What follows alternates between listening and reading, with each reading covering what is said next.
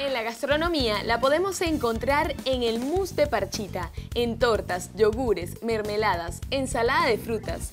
También la podemos encontrar en el vinagre de parchita y el pollo a la parchita, entre otras cosas. Y mientras yo disfruto de esta rica marquesa de parchita, vamos a conocer cuáles son los valores nutricionales que nos aporta la parchita. Los datos de la composición nutricional se deben interpretar por 100 gramos de porción comestible de parchita.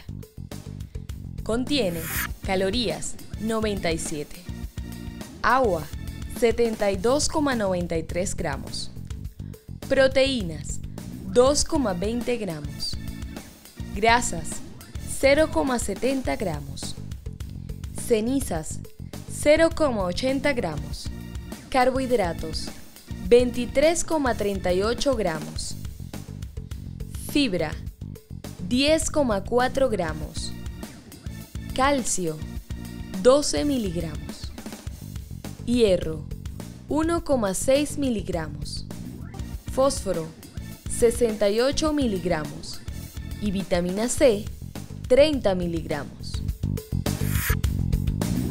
En la gastronomía podemos encontrar el delicioso mousse de parchita, helados, jugos, tortas, pasteles, dulces, mermeladas, vinagre de parchita, pollo a la parchita, plátanos al horno con jugo de parchita, salsa de parchita, pay de parchita y los ricos bombones con parchita.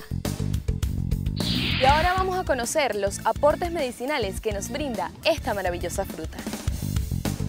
La parchita se destaca por su bajo contenido en grasas y su contribución en fibra, vitamina A, C y K. En cuanto a sus beneficios, son muchos. La pulpa, el zumo, las flores y la infusión de las hojas de parchita tienen un efecto relajante, mucho más pronunciado en el caso de la infusión, que puede utilizarse como sedante ligero o como calmante para los dolores musculares o cefaleas. En dosis normales, 1 taza o 2 de infusión al día ayudan a conciliar el sueño y pueden tener además efectos antiespasmódicos.